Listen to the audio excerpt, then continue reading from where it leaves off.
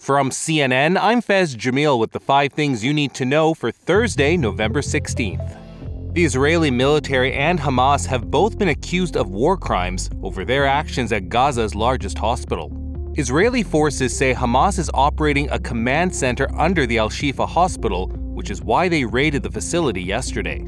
But that raid led to heavy fighting breaking out and a journalist inside warning that patients and refugees were being put in danger.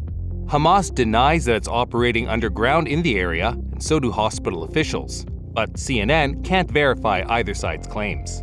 Meanwhile, President Joe Biden says he's deeply involved in negotiations to get the hostages held by Hamas back to their families, and is feeling, quote, mildly hopeful. The FBI says it's seen a significant increase in reported threats since Hamas's October 7th terror attack, mostly against the Jewish community.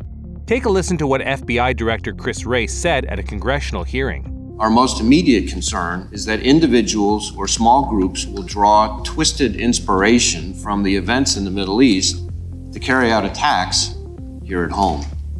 That includes homegrown violent extremists inspired by a foreign terrorist organization and domestic violent extremists targeting Jewish Americans or other faith communities.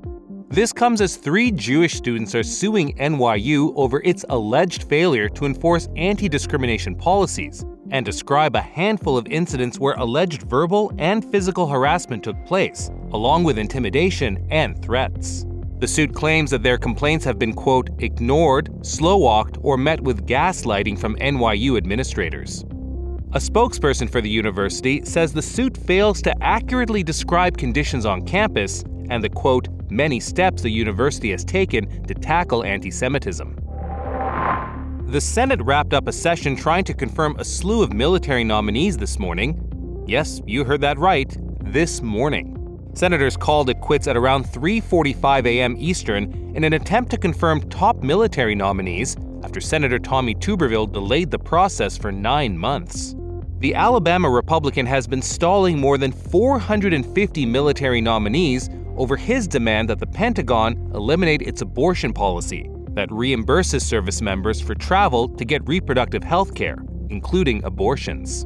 While Tuberville did have support among some Republicans, others, like Senator Lindsey Graham, were against it. The wrong we're creating here is to put our military at risk at a time of great need. This is affecting the ability of the nation to defend itself.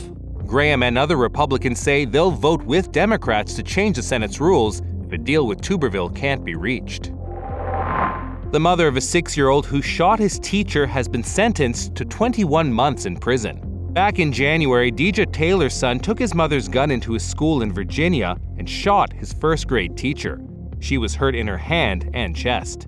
As part of a plea deal earlier this year, Taylor pleaded guilty to 2 federal firearms charges, as well as a separate state charge of felony child neglect, which he's expected to be sentenced for next month. Coming up, there could be new pandas coming to the U.S. We'll tell you why next.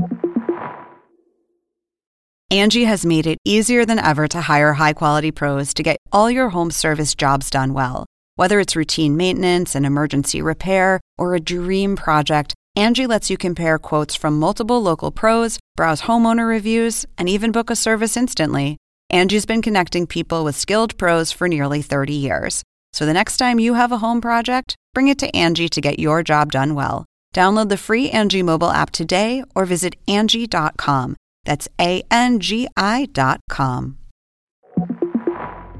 Some pandas might be coming back to the U.S. after 3 were returned to China last week as relations between Beijing and Washington spiraled. But now, China's President Xi Jinping has hinted they might send new pandas as, quote, envoys of friendship, in a gesture aimed at easing tensions. It comes just hours after President Biden and President Xi say they made positive steps forward during their first meeting in a year in the San Francisco Bay Area yesterday. China loans pandas to more than 20 countries around the world in a program that's often called panda diplomacy. That's all for now. Our next episode drops at noon Eastern.